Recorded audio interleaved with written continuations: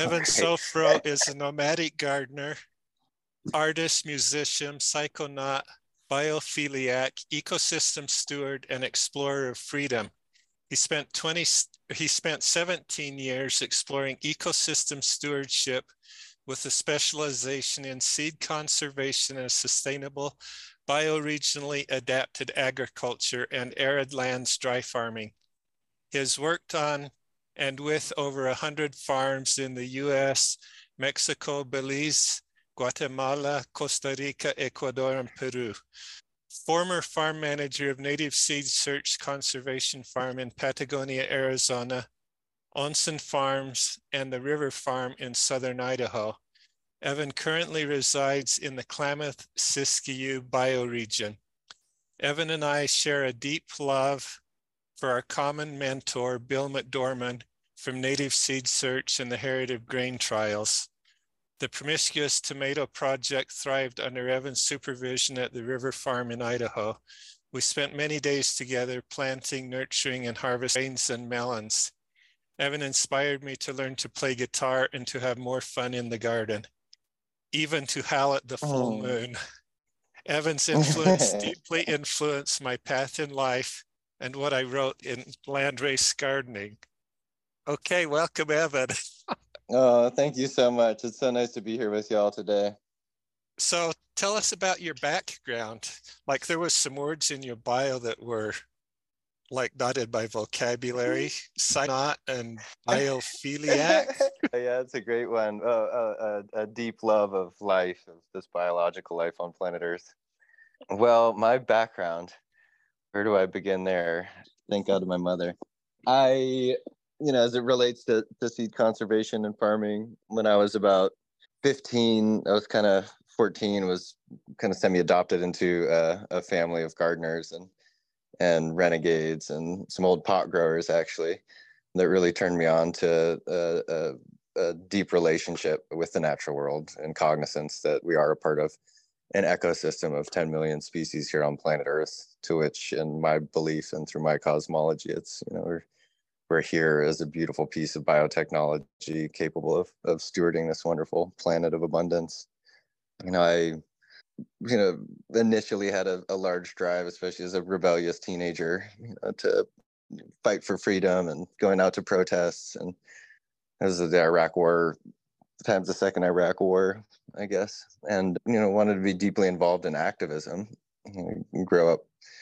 Hopefully, at least I was influenced by people that told me we want to try and make the world a better place while we're here. And then as we start to go out, as I began my journey and trying to understand what that means and how I can do that, first it was going out and protests and rebelling, and at some point you wake up to want to be more actively involved in work, being for something and not as much against something. And although that's really powerful, as well, to stop injustice and oppression as much as we can, but looking at what can we really do to promote and steward the health of the ecosystem of Earth really led me towards ecosystem stewardship, restoration, farming. I got into a permaculture gathering when I was 16 years old. Cash Dorman was there, Kelly Weston, some really wonderful earth warriors, if you will. And the world of permaculture really turned me on to, we have all of these tools available to us to make the world a better place, for lack of better words, to raise the water table, increase species diversity, steward the greater ecosystem. And that was just I'm lit. It's you can't complain. It's we have the power in our hands, if we're privileged enough to be free enough to be able to move throughout this life, which I am. And so it was okay, no more complaining, no more being against something. What are we for? And, at first that was farming. Did my first full season on a farm in southern Colorado in Montrose, Circle A Farms, and made $100 a week and happy as a clam, living in a tent. And these wonderful women at Circle A Farms grown about 350 different vegetable varieties for market farm at about 6,000 feet in Colorado. high alpine short growing season, but dove into that world, and it was a really wonderful introduction to the world of market farming and farming as a whole. And the spirit of how cool it is to work our asses off until the sun goes down and then some, and all of that. And so that was kind of like my introduction into the world of agriculture, I'd say, and a little bit of my background there. Yeah. And so how did you go from being introduced to agriculture over to crop breeding? Well, it was really at that permaculture gathering. Bill McDorman was there, and I can credit him pretty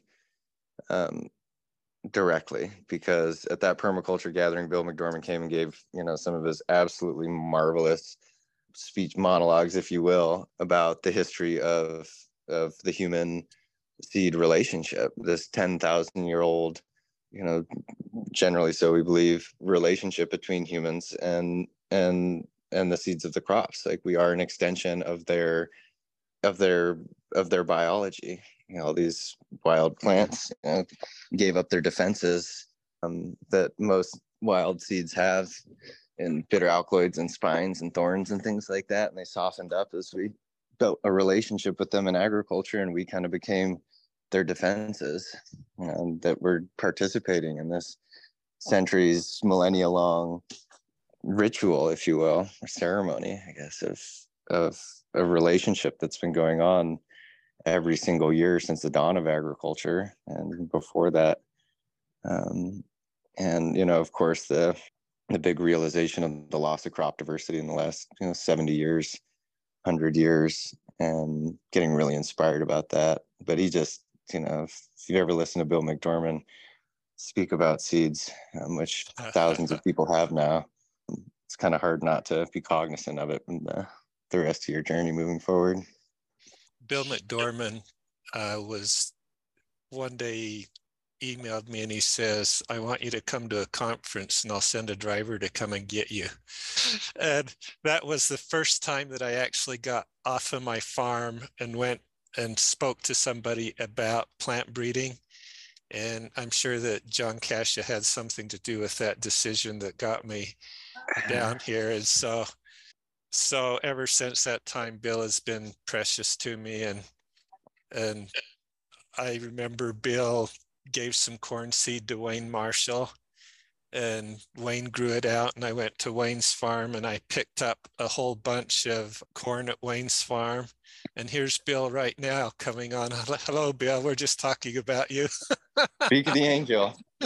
Anyway, so it's been a beautiful, hi, Bill. It's been a beautiful journey. And this podcast is seeming like a family reunion, and my heart's so full right now. So tell us about, are you currently growing, and how is that, what's your current status of plant breeding or growing? Or Good question. I've gone through in the last few years, I actually took a step back from growing almost completely, being a little overwhelmed, especially in the world of seeds. It's like once you start to open up that box, it's any crop you want to open up, especially once you find out where and the privileged access that we have to crop diversity now here in this country, where it's like, okay, I want to look at rice, and it's like, oh, cool, there's 40,000 rice collections, or the spirit of like, we got to explore it all or save it all, or sorry, give me just a second here. Sure. Thank you. So, I myself and a lot of other seedy people that I find that get really obsessed in the world of seeds can quickly find themselves buried in like 1,000 different projects, and then finally realizing like this is my whole life, and not having so much time for relationships and fun and spending time in the wild. So I stepped back for a little while and have kind of refocused. And so now I'm just working on a couple of things. Consider myself much more a gardener now. I'm just re-emerging into the world of seeds after a nice hiatus. But this year, what I dove back into, which is projects that I started actually in Idaho at the River Farm, is upland rice for northern regions, short season day neutral rice, and trying to identify varieties that are actually truly day neutral. Loofahs was fun. We grew out 13 different loofah varieties of the 2 different species this year, letting them all promiscuously pollinate, and we'll see how functional all these crosses are. And then this year playing with your cucumbers. Also, this is the fourth generation I've gotten to grow them out, trailing them over from Idaho out to Southern Oregon. It's just been absolutely delightful. And then John Cash's sunflower composites. One of my favorite things that I'm working with, JC put together, a mix of an untold number of different sunflowers, all the giant sunflowers he could get his hands on.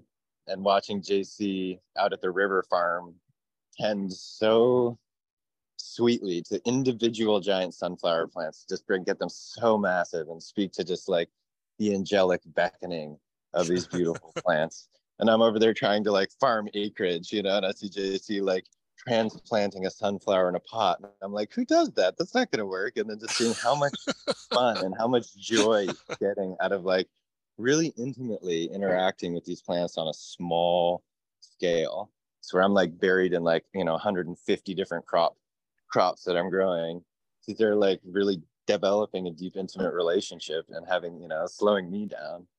So I was able to get some of those seeds, and we grew out thousands of giant sunflowers at Ashland Wellsprings in Southern Oregon, outside of Ashland, and I've been mixing in new varieties there too. And it's just been so much fun. I mean, if there's one, I actually went out into the desert this year in some arid lands in Southern Idaho and just planted a wash to these giant sunflowers. I didn't get to go back to see them in full fruition, but I was out there like, and it's like 8 inches of rainfall. The snow's just melting, and I'm just like, I've got my hori, and I'm crawling on my hands and knees up this like little arroyo and putting, 10 seeds in each little hole and burying them back with rocks. And I'm like, okay, at any point, if the rodents eat them, the rodents are fed. If they grow up and some bugs eat them, the bugs are fed. If they make it through the next level, then the deer are going to come and munch them. If they make it through that, they'll grow a nice tall stalk, and the birds will start landing on them and bringing in, these are really degraded lands by cattle, just like shocked, but then the birds will start landing on them, and bringing in other seed from other places and pooping and bringing in more micronutrients. It's like catalyzing this little restoration project. I'm not so worried about them, getting away if they finally get to, full fruition. And then if they do, the birds are going to get fed. And I was like, it feels so great and non-threatening and beneficial to the landscape, And as John Cash would say, once those flowers open up, we got angels coming down from the sky. So those are a few things that I've been working on, very small scale. I've actually started at the river farm. I started using plastic pots. I went, a lot of my agricultural passions around arid lands and bioregionally adapted ag, I'd say. So it's like, what can we actually grow with the water that's really sustainably available to us, the rainwater, without diverting, creeks and irrigation, or without pumping groundwater, especially in the arid lands. Traditionally we didn't really have agriculture in the West, except for in the Southwest, not in our traditional concept of agriculture. So I was like deep into dry farming, no plastics, no drip lines. And we had amazing in Arizona, even in Idaho, growing things to fruition under those conditions, which, most people don't try, because if you're market farming, you need to bring a crop to market. But if you're experimenting and trying to really build, understand what true sustainability looks like to like the extreme, like, net ecological creativity, it's fun. You get and you don't have to worry about, getting your crop to market. You get to watch plants die and learn from that, but over and over again, they'd succeed. So I'm tangenting just to come back to that in Southern Oregon, and with John Cash going out and collecting lots of pots too. I just started growing plant populations in 5-10 gallon containers, and with drips and automated drip systems. And all of a sudden it's like, okay, I'm not, really interfacing with rodents, and I've got like new fresh soil, and I'm bringing in a mass of soil and fertility to a place.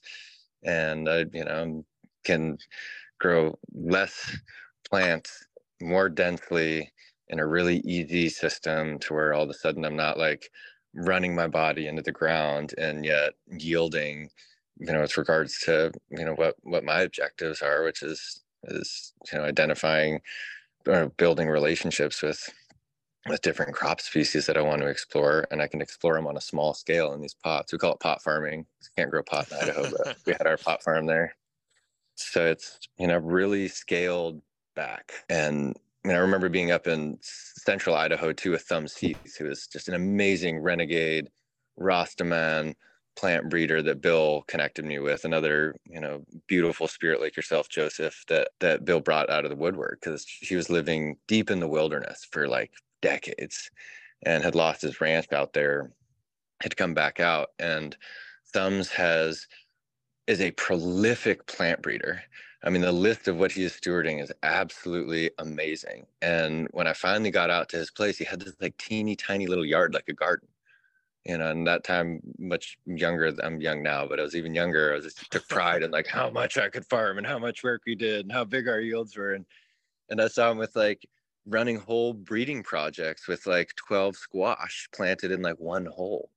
And it was like, wow, you've got like 100 things going on in this teeny tiny little garden very effectively. So I think I may have tangented so much I forgot your original question, but we're doing great. So yeah. Tell us about growing rice. Rice. Like what conditions does it like? How much space does it need? Is it promiscuously pollinating? Is it mostly inbreeding? Whatever you want to tell us about rice. Okay, so to start with, dispelling some of the myths. So most people believe, rice needs to be flooded in paddies.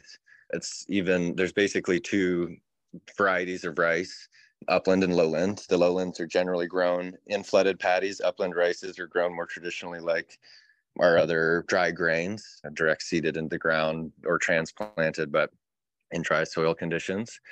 The big inhibition why we don't grow rice in the north is that most rice is actually photoperiod sensitive. And so their flower trigger isn't until once you get into northern latitudes, and they won't begin flowering until we're really entering into our frost period. There are day neutral varieties of rice, and they're grown, up even into, central and northern California. I haven't explored those much. And then the other rice obviously are the wild rices, which I haven't dove into that world yet. And those like, a small amount of actually running water or current. That'll be next. But rice, I even got into this. I don't know, because it's such an extreme. It's a warm season annual grain that likes generally long seasons. Its moisture requirements, I would say, are absolutely higher than most of what I'd call our more bioregionally adapted grains for northern climates, wheat, barley, oats. So it's a little extreme in the other direction of where I've been with dry farming and bioregionally adapted ag. But looking at John Shirk, who's another person who's done a pretty significant amount of work with upland rice, I saw he's yielding, up to 17, 20 pounds off 100 square feet, like a 10 by 10 patch. And, after exploring, all the crops that I was passionate about up until then, it was like rice was this new thing. And it's like, why not try? And even called the University in Southern Idaho. And it's like, don't even try it. Or like rice won't grow in Idaho. It's, not adapted for X, Y, or Z reason. And I was like, okay, someone said, don't try. So I'm going to try. So you rebel. Fast forward, we got 85 varieties of rice from the USDA, from the GRIN, and grew them out, hoping to find one that would work in Idaho. And we just started them out in pots, a little bit direct seeded in fields, really late planting, but I direct seeded them in pots in like June and put them on with just some general overhead. And come the frost, we had 56 varieties that had matured seed pretty successfully out there. So I was like, oh no, I got 56 varieties of rice to play with. Floated that into year 2 and played around with direct seeding, transplanting them a little bit earlier. There's no indication when you look through all the what's the word I'm looking for, the characters, the markers on anyway, in the GRIN repository, you can't look up what varieties are day neutral, at least not the way I know. So I went to Anthesis and found the fastest flowering rices. Mm-hmm. But even some of the fastest flowering from where they grew it out didn't flower until November in Idaho. So the next thing we did was tried planting some about a month earlier in Idaho, but we had late frost. It even took a little bit of frost, and I was able to mature seed again off of almost all those varieties, but our yields it was like 10% successful germination. And I think part of that is because it doesn't really appreciate the really cool conditions when it's pollinating are really, really cold nights, or the humidity from overhead from trying to save it from like a later frost or something. So we had about like 10% successful pollination on it, but enough to get some more seed. Rice is more outcrossing than say wheat. They recommend an isolation of about 10 feet. You like I like you, are not nearly as concerned with isolation and maintaining, the purity of individual varieties as much as attaining populations of functional diversity. So like, if they cross, let them cross. I'm not, looking to combine rice with uniform dry down in northern climates. Right. But I am looking for varieties of rice that we can grow up here that are productive, that maybe with gray water outflow, or, a 10 by 10 stands not much. It's like a lot, the water, it's a lot less than flushing your toilet throughout the year to grow a stand of rice, and a 20-pound yield is pretty damn good. So fast forwarding again, brought them out to Oregon, and this year I just took 13 of those varieties, some of the best producers, and I started them in early April and put them in 20-gallon pots and put them on a little drip system. And this year, because I started them almost, a month and a half earlier in Idaho, we were harvesting in early September. There were a few varieties that by the end of August were like done. Nice. And so at least of these 13, I didn't go back through and analyze the full collection of over 50, but these we got 100% seed set, absolutely prolific. And I haven't cleaned it, so I'm not sure what the yields are, but of what I can say pretty assuredly right now are day neutral varieties. And we grew out quite a few from John Shirk also, and he's done extensive, searching through different varieties of rice for his climate. But these yielded and performed better than the ones we got from him. And some of them are just, like GF3 too. I don't know much about the history of them, but other than it came from Kazakhstan or, northern Japan or Russia. So that's a little bit on that. As far as the conditions, I'm not stretch them into arid production. They're very tolerant of heat, and where they grow in California, in flooded paddies, but so that's cooling the soil, which is significant. But the temperatures there hit like 110 degrees during pollination. So they're more tolerant of the heat than the cool. I haven't been able to distinguish, fully in all of these what are upland and what are lowland, but I haven't grown any of them in flooded conditions, and I'm getting really good pollination set. I think just consistent moisture, and especially during pollination, they seem to be most fragile, like, most plants. And what was the other one that I was going to add? Yeah, that's some notes, notes on the rice experience. So thank you. Can you tell us a little bit about your involvement in the Heritage Grain Trials? Oh, that was so much fun. So I've been blessed by the love of Bill McDormand and Bell Star's partner, John Cascia, Leanne, the crew with Rocky Mountain Seed Alliance, the former, what was another story. But they have done amazing work in bringing together teams of growers to dive in and assess and revive old crop varieties, particularly with the Heritage Grain Trials.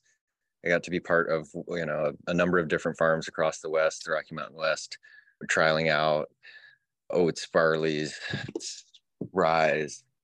And really what we were doing was just, we had, each site had, how many do we, I think we went through like 25 different varieties at least. That's what we were working with.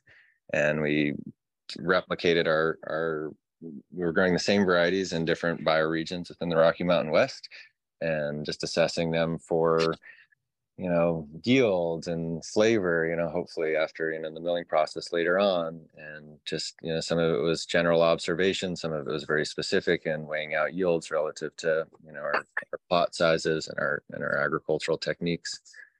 But it was so much fun. And, going through and taking, varieties that you're really starting with a handful of seeds, you're getting a packet, of something that at one point, the only reason we still have it is because it was functional within a culture for thousands of years. being saved every year up until that point. And now it's like, okay, here we've got a few packets because some beautiful person cared enough in these times, or maybe they're not even grown out, consistently year after year. Maybe they're not feeding a whole culture, but they have relevance, somewhere or for somewhere, or maybe they don't anymore for our culture, but we'll find out. And through it, as we started diving in, it's like there's some really wonderful, great old grain varieties that taste delicious and perform well. Some were not, we had some barley varieties that were just like toppling over, and you're like, okay, I'm not sure what I'm doing, or maybe it's just compared to the other barleys we're growing, it's not really functional for me. But if nothing else, we get to grow up some seed stock and store it away, and maybe another decade down the road or something, someone else will figure out its intrinsic characteristics for their specific bioregion. So one of the most fun things for me within it too is just seeing all of the grain varieties planted out next to each other, because you look at a single field of wheat and it gets a little boring. That's like, okay, it's not uniform. At least when you grow a field of corn, especially old land races, you're like opening up everyone. You're like, it's like Christmas, like what's gonna be inside. You really get to interact with the plant more. But seeing a spread of 20 or 30 or 40 different grain varieties next to each other, each with their own unique inflorescence, and the spikelets are not the CNET feel. I think that was one you were working with, right? Yes. Like this mega elephant head, and it's like giant grains. And so, and yeah, seeing them in the fall and the light one next to the other is just a cinematographic masterpiece. Like, wow, this is so beautiful. That's actually, I think I sent you that video. We did the big Triskelion spiral. And there's a video of on it. It's our RMSA, the heart. And so we had multiple grow outs and replicates of the heritage grains trial on the river farm out there. But we planted, I think it was 100-foot plus across. Like you could only really see it from a drone, but it was a 3-armed, a Triskelion, beautiful symbol of infinity and the Holy Trinity and all the other trees we can weave into it. We'll put that in the show notes and social media. Yeah, it's just that was beautiful. Really fun. Yeah, so so that heritage grain trials is still ongoing. Leanne, could you jump in and tell us how to get connected to that? Yeah, I'd love to. Thank you. And just a shout out to all y'all who were so critical to make that trials happen. Evan and Joseph, you two really provided a lot of seed for the trials at the onset. And then we have Chris Hardy on here who's been continuing this. And that, to me, that's just it's just incredible that it's still continuing. We are not actively doing the trials anymore, but you are able to get grains through the Heritage Grain Alliance. And Bill's been sending out grains in small packets. We're back to the small packets, though we do have some larger varieties of what we called the top 20. And we'll have our top 20 manual if people want to learn about what top 20 the ones that really came up, rose to the surface in kind of our first rounds of grain growing. We did further research, search and grow outs on those. And so if anybody wants larger quantities of the top 20, we can provide that as well. But the trials themselves have kind of been on hold, but we keep hearing from people that are growing them. And so I guess in their own way, they're continuing onward, but thanks. Thank you. Yeah. It's, if I can add to it's an interesting thing, working in the world of seed conservation. It's, most of the work is being done for free by passionate, sometimes obsessed farmers and gardeners and seed stewards. Finding funding for these things is an art, which, Bill and Belle and Leanne, John Cash have done wonders for getting us support when we want to dive in passionately to these things. But then sometimes, things shift, the funding dries up, nonprofit world's tricky. But even in those 2 years, like Leanne said, it's like, okay, we went through, assessed, we could have maybe drawn this out even longer, gone through more varieties. But even in that time, like Wilder Jones of King's Crown Organics, wonderful, awesome young farmer who's taken over his dad's operation in southern Idaho. He grew out some of the grains too, and they were like, hey, this ryegrass, it goes like 6 foot tall, the Sangosti. And last I talked to him, he's like, yeah, we just combined like 6 tons of it or something. So one of the wonderful benefits of, even the work that we did do, all the work that we could have maybe done more, but it has trickled out. And then you come back and you realize, oh, people grasp these, they have relevance in someone's farming operation. Now it's out there now. Someone has a relationship to it and it's going to thrive. Thank you. So we're all ready for the bonus round questions. So Evan, if you could work wonders with any species, what would you do? What would I do? Oh, I would continue to do my best to inspire the human species to awaken to a deeper relationship of stewardship of this beautiful ecosystem of Earth. It's, in the world of diversity, and I haven't been to the other planets, but I really like this one. I won't arrogantly say it's the best, but this is an ecosystem of diversity, and the spirit of diversity is that one thing isn't really any better than the other. We all have intrinsic characteristics. We're multifunctional, but the experience of human being is really cool because it's like we can really see the big picture, and we can identify the relationships of interest specifically between all of these different species, and we can participate in very clearly in activities that are in alignment with what the spirit of what I see on Earth is doing, which is living free, harming less, and increasing diversity, increasing resilience. There's truly beauty and intelligence woven into every manifestation of life on this planet, and that which we call non-living. And we can communicate and interface with all of them, and we can exist in all of these different bioregions. Like, we're an awesome species, but I feel like we are like biologically wired to love and to steward this ecosystem. So if I could work on one species, it's definitely the human being, because almost everything else that is living on this planet, whether it's killing or not, that's another question, but is in a constant process of increasing the resilience of the system. And so I'm going to go with humans and waking us up to the beauty of that experience. It's fun. This is a loving planet of abundance when we wake up to it. I love that idea. Landrace human Grex. Just throw them all out in the paddock and come back in 100 years and see how much they've mixed up.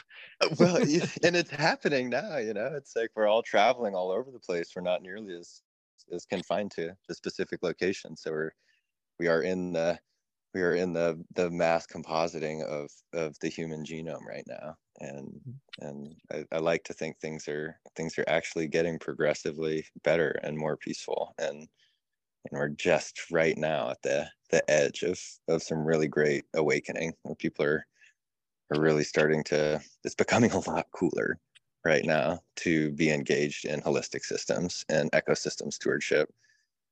Definitely in the time that y'all have been alive, and even in my short life of involvement, I'm like, you just look at the farmers markets for the organic farms, or how many more seed companies we have right now, restoration organizations, than when I was 18.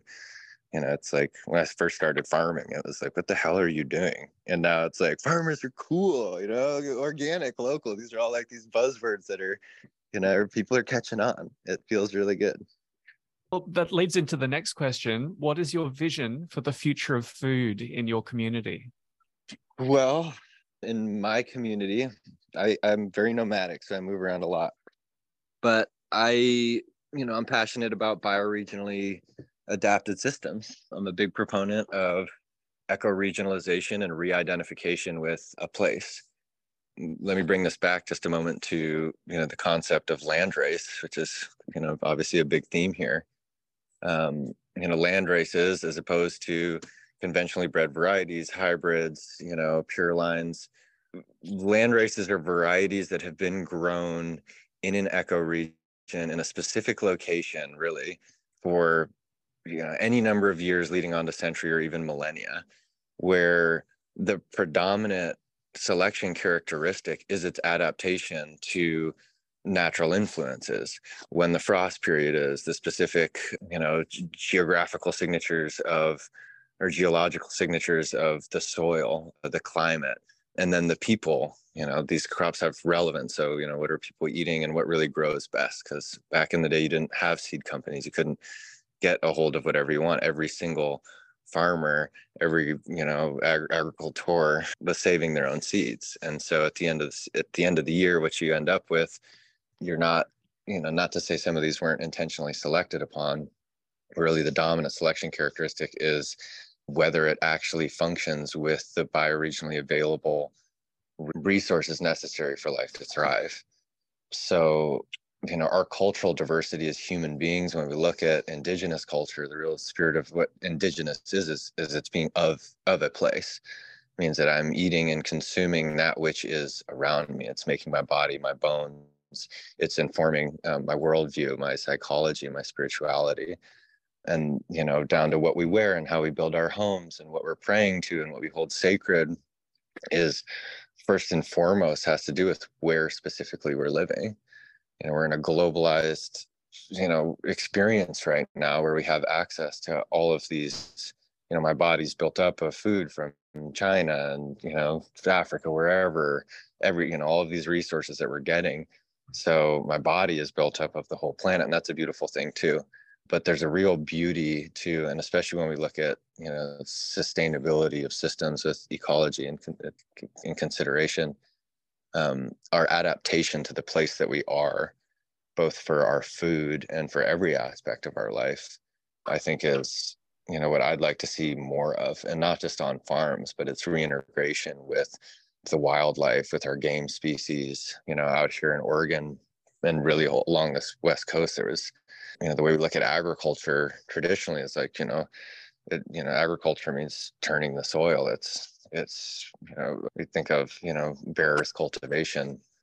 It's not to oversimplify it, but the what's been known for a long time, but when we say what we're realizing now, what we really mean is that, Western intellectual academic paradigm is waking up to that these ecosystems have been stewarded, not in a traditional agricultural sense, but in a people have been cultivating and interfacing with the wild out here for millennia. They were burning forests, they were increasing oak savannas, they were cultivating deer, basically, and oaks for the acorns and the flowers that would come with it, and tending to the wild.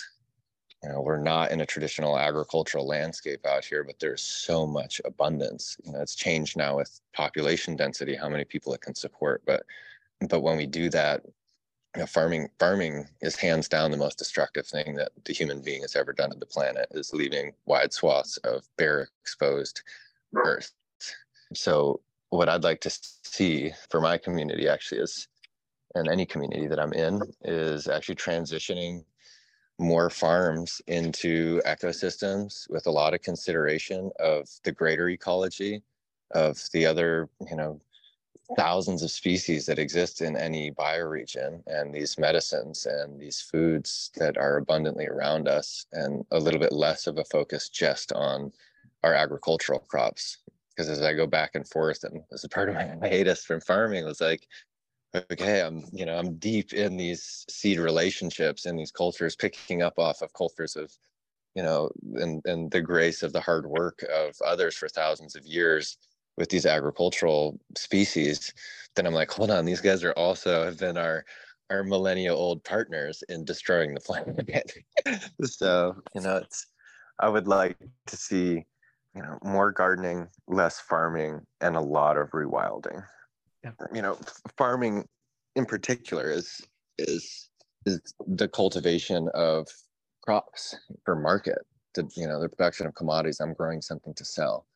Subsistence agriculture is what the majority of the agricultural heritage of Earth has been about. We're growing food for our families. We don't need the same kind of uniformity. We don't need the same kind of yields, if you will, because what we're doing is we're actually growing what works for our family and what works best for the bioregion and the lifestyle that we want to be living. Farming and finding economic profitability and, feeding populations of non-farming people is actually really difficult and detrimental. We look at the abundance of food that we are currently producing, on a caloric level. People have gone through quite often and, say, okay, by the calories currently being produced, we could feed this world population, 2.5 times over. Don't quote me on that, but something generally. But, that's with agriculture being how it is, which is currently, largely industrial and largely destructive. So, what I envision on some level, because farming for market is really difficult. I've been very blessed with not having to be a market farmer. I've been blessed with contracts and research and working with nonprofits and, working at Native Seed Search. It wasn't about getting anything to market. It was about doing the work of seed stewardship and conservation, repatriation, and doing our best to try and reconnect and support with indigenous communities and repatriate old varieties. So as to say, for a tangent too much, that I like to think I've actually gotten into starting to research into the biosynthesis of foods and fats and proteins, because I think that at some point in the near future, with our populations as they are, I'd like to see the vast, probably like 50% of farmland, agricultural land, actually just be rewilded so that we can support the greater ecosystem of Earth.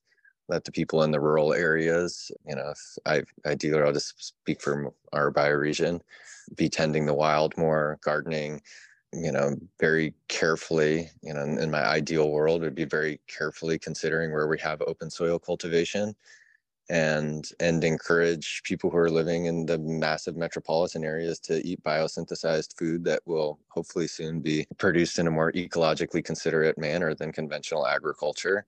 Probably taste great, look great, make, your fake chicken and your fake beef and rewild.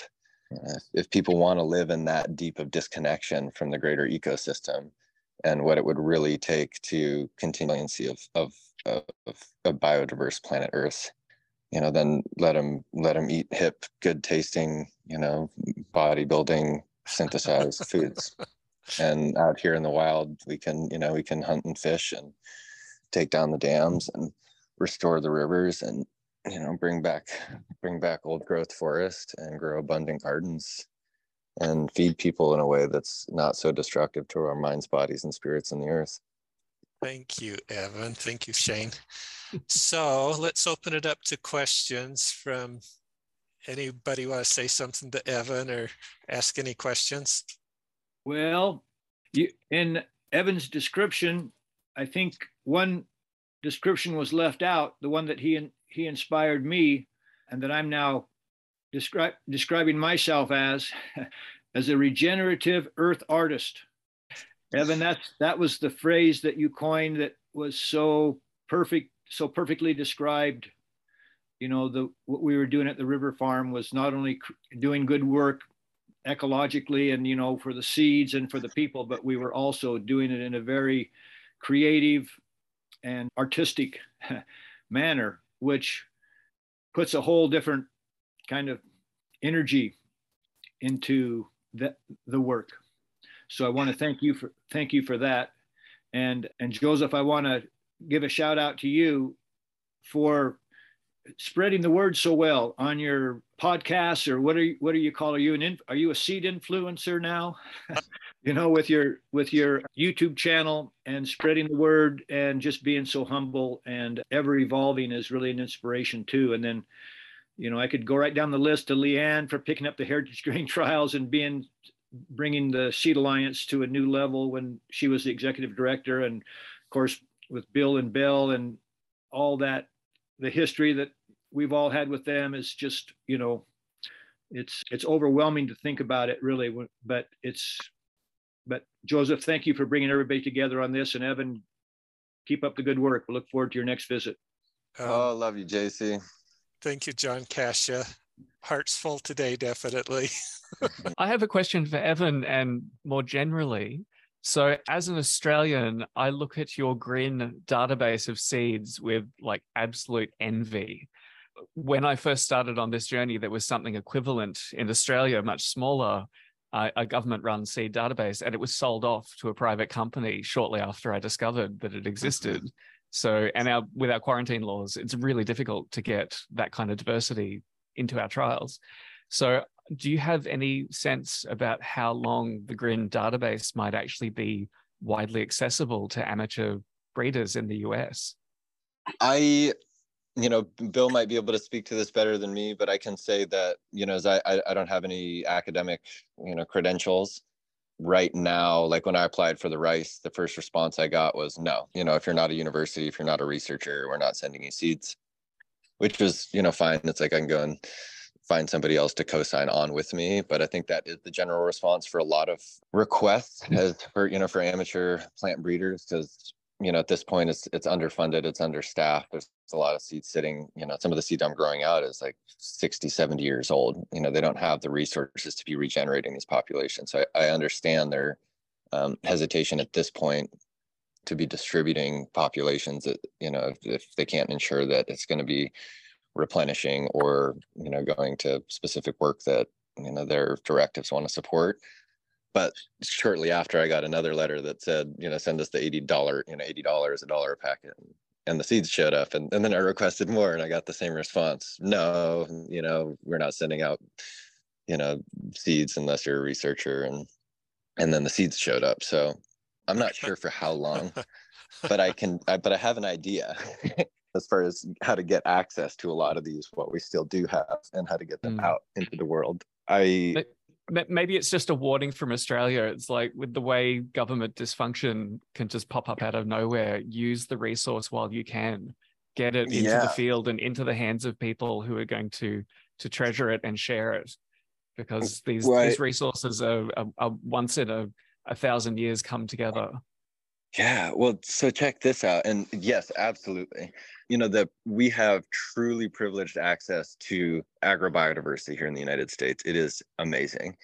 And like you said, I think few people don't recognize just what a privilege that is. I worked down in Costa Rica, was flown down there by a family that wanted to influence the availability of seeds and seed production down there. They recently passed a list, and this is 7 years ago now, that it's a specific list of crop varieties that you can grow down there. If they're not on there, you're not going to have access to them. But Costa Rica and a lot of Latin America now, for conventional ag, they import 90% of their seed stock, and from the US and China and other places. Similarly, when we looked into getting seeds in there, it was like, okay, I send one packet of tomato seeds in there. I needed to be phytosanitary inspected in the field in the US. And then, after I get that inspection, I send it through and they're going to fumigate the seed with fungicide. And then we get it down there, and then they're going to have to grow it out in their greenhouses and assess it, and it makes sense. I understand and I respect it, because the agricultural industries are precious. The transmission of potential, viral infections and things like that into agriculture could be detrimental, but it's a huge hassle and it's a pain in the ass. So it's like, okay, what tomatoes do we want to grow down here? Because I can only get 2 varieties, and up in the States, there's like 1,000 to pick from. But I'm going to have to go through and have all of these assessed and isolated, and it's going to be a multi-year process. That being said, when, this thing that a handful of us are really passionate about, and this fringe part of the seed world that's okay with not keeping things isolated, and I'm grateful for everyone who has, and that's why we, still have so much unique diversity and intact cultural narratives around these things. But mix them together.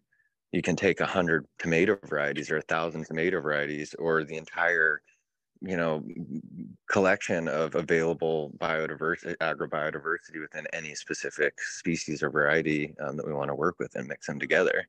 And all of a sudden, when you move through that phytosanitary, it's still going to have to get fumigated and grown out. But now you have one population of tomatoes that contains the entire available stock of genetic diversity in the tomato line.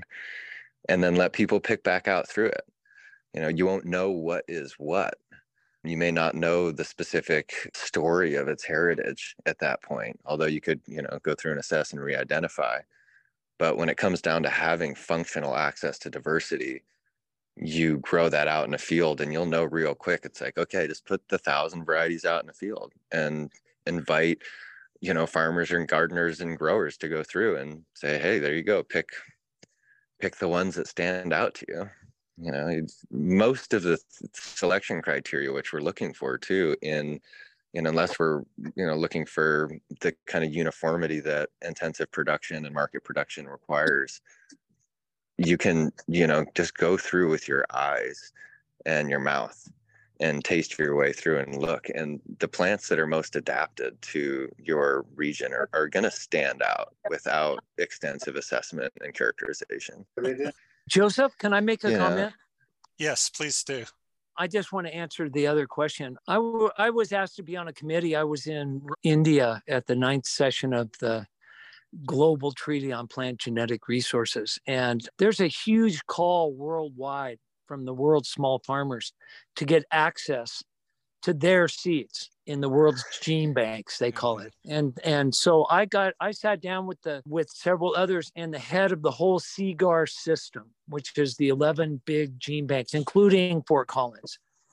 And their mandate is to distribute seeds to people, whoever it is. There should be no limits to who they distribute seeds are to. And so what happens in Fort Collins is that becomes budget delimited. They don't have people to do it, and it's a hassle for them. And that's why, Evan, they say no to small people. But I can tell you that globally, this is being worked on, and there's going to be a series of workshops and webinars created so that you can watch and learn how to access the seeds in these seed banks. They take it very seriously that these are the people's seeds. They've basically been stolen, and they understand, or they're being viewed that way in these big gene banks. And so they're taking it seriously that they have to open up. And so it may be that we hit another golden period for people in Australia, say, and others to be able to have access to seeds. Yeah. Thank you, Bill. I would suggest combining those ideas for these organizations where there's a logistic overhead in picking out like 10 packets out of 1,000 that are in the database. Perhaps they could look at generating mixtures for distributing to small farmers. So you get one packet of a particular species, but it's a blend of like 100 different species which have a particular maybe climate zone that draws them together. Right. That you pick the right mixture for your climate, your end of the range of that species, and that could possibly make it. Yeah, that could make it logistically possible for these organizations to handle requests from small farmers. Leanne and I were on a call with a representative of CIMMYT, the Center for Wheat and Maize in Mexico, about that very topic. And at first it seemed like we were coming from outer space, but as we talked more, the idea was starting to land. So I think it's just a matter of time, I hope. But you're right on. And that's the best comment. And practically too, it's, as you mentioned, for a specific bioregion, there's also characteristics like, how long did it take for this thing to flower? As we were doing mass composites of melons at the river farm. And luckily Joseph was there too, because I just got like every packet of melons that I could get my hands on. And Joseph was there when we liberated their individuality and do a big family reunion. But he was like, "Oh, by the way, that melon's bitter as hell." And so once you, excuse me, there are certain characteristics. It would be nice to group things practically to ensure that you're not getting, what we could call like deleterious traits in there.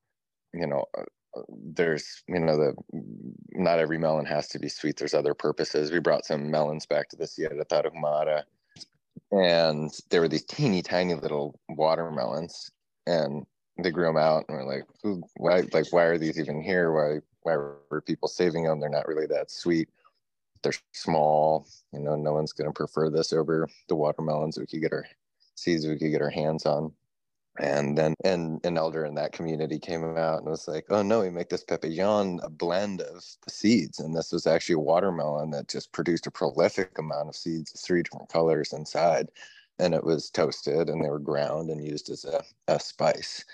But if I were to mix that into the population of the rest of, delicious sweet watermelons, which is what most people are going for, in a couple generations, those traits are going to be, pretty prolific in there, and maybe not what we're desiring. So, I think I daydream sometimes of, we start with taking every variety that we can, and maybe for a year, 2 years in a few locations within any crop species, growing them out and just assessing their basic characteristics, and then distributing them, as you're saying, into, functional composites. so that we have as much diversity as is practical, not as much diversity as is possible within each population. All right, Evan, it's been a pleasure talking to you. Thank you very much. Final opportunity for an end plug, Evan. How can people get in touch with you or learn more about the work that you do? Right now, I could offer up my email. I do have a social media, but it's been inactive for a few years, which is Regenerative Earth Arts. That's on Instagram. And I'll be re-emerging next spring with more of an online presence. But you're welcome to share my email also, which is Evan Sofro. Oh, which one am I using? earthincorporated.net. And I'll be checking that. I'm going to actually be going into a retreat for the next 4 months, but I'm happy to communicate via email. But right now, I really don't have much of a public presence. So, if you want to shoot me an email, or if you happen to be in Southern Oregon and want to go on a walk in the forest, that would be the best way to be in touch with me. And then I keep in touch with John Cash, Leanne, and Bill McDormand, so they usually know how to get a hold of me if you really need to find me. Thank you for coming out of the woods to talk with us, Evan. Oh, I'm in the woods talking with you, but all right. Thank you for coming edge of the internet to talk with us. Well, thank you so much, Joseph, and thank you, everyone. Thank you for all the work you do, and you've truly been an inspiration for me. And like to express my appreciation also to Anna and Shane for the technical support for this podcast. And till next time, beautiful people.